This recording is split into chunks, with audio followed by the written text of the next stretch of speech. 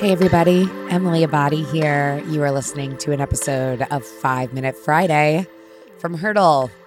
I feel like I am finally back. My voice is in full effect after last week's marathon festivities. I want to give so much thanks and appreciation to everyone that came out, not just for the strength in numbers conversation, but also for the events that happened throughout the weekend and also for showing up on Sunday. What a special day here in New York, cheering on both friends and strangers alike, running through this amazing place as a part of the New York City Marathon. I'm so happy that I was able to be a part of it. So that's that. I want to talk this week about morning routines for 5 Minute Friday because I've been thinking a lot about the benefit of slowing down lately. I have talked before on the show about how diligent I've been in the past with my morning routine. Breath work, journaling, Nespresso, working out, etc.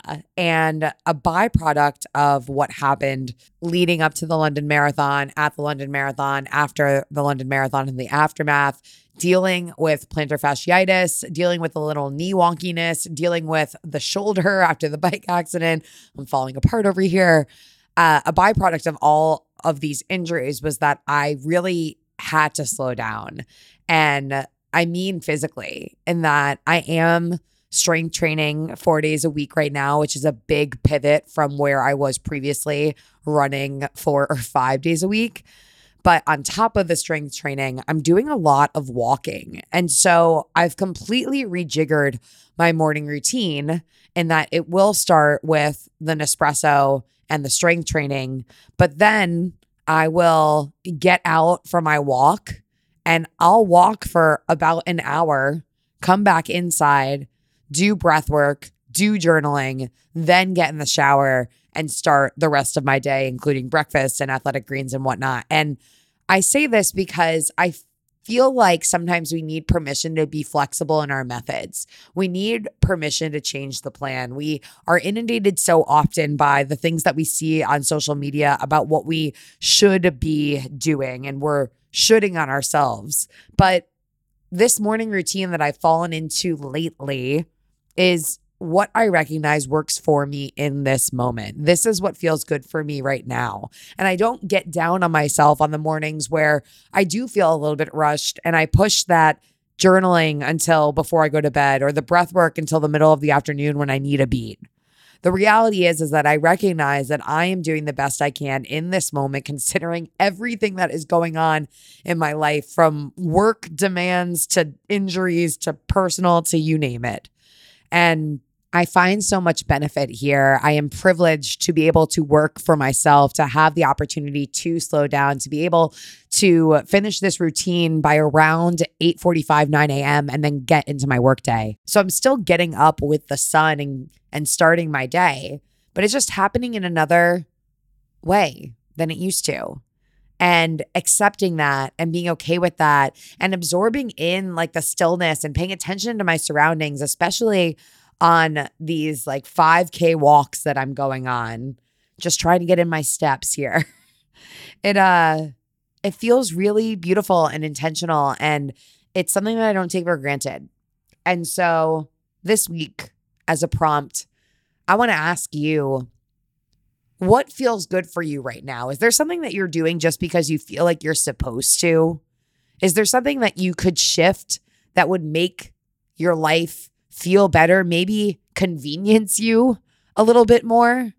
Are you sticking to a routine or a habit just because it's been in your routine for some time? And is there opportunity to shake things up? I'm not going to repeat that. The summary, is there an opportunity for you to shake things up and maybe, just maybe, slow down a little bit too? And now, a listener question. Hi, Emily. My name is Emily, and I'm a huge fan of the show. Your platform and purpose really resonate with me, and I find myself excited to listen to your new episodes each week. My question is, how did you discover your purpose and mission as an expert in the field of health and wellness? Is your purpose something you continue to refine as you grow and change?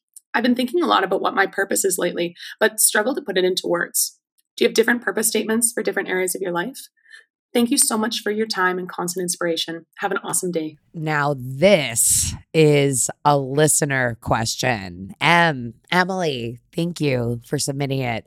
My purpose is to help others, predominantly women, live healthier, happier, more motivated lives in whatever way feels right to them.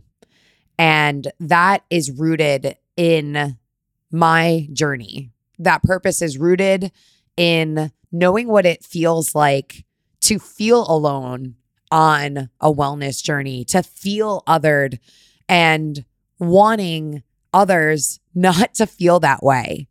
And when it came to creating that purpose, that mission statement of sorts, I really came back to my values and the things that feel important to me.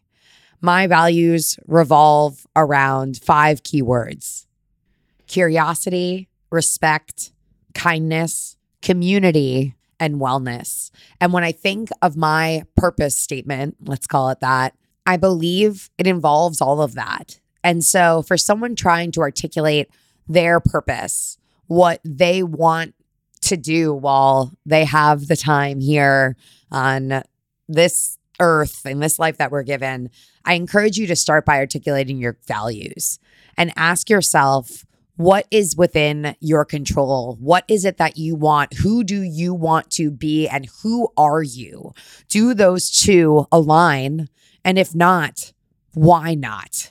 On the note of whether or not your purpose is something that can be refined with time, of course, you're a growing, evolving, ever-changing human. We all are. And so be flexible with yourself, have grace with yourself, come back to that purpose if you have one, and do an audit and make sure that the things that were once important to you are still important to you, knowing that there is no shame in mixing things up. In fact, it would be a little weird if once in a while you didn't at least consider it.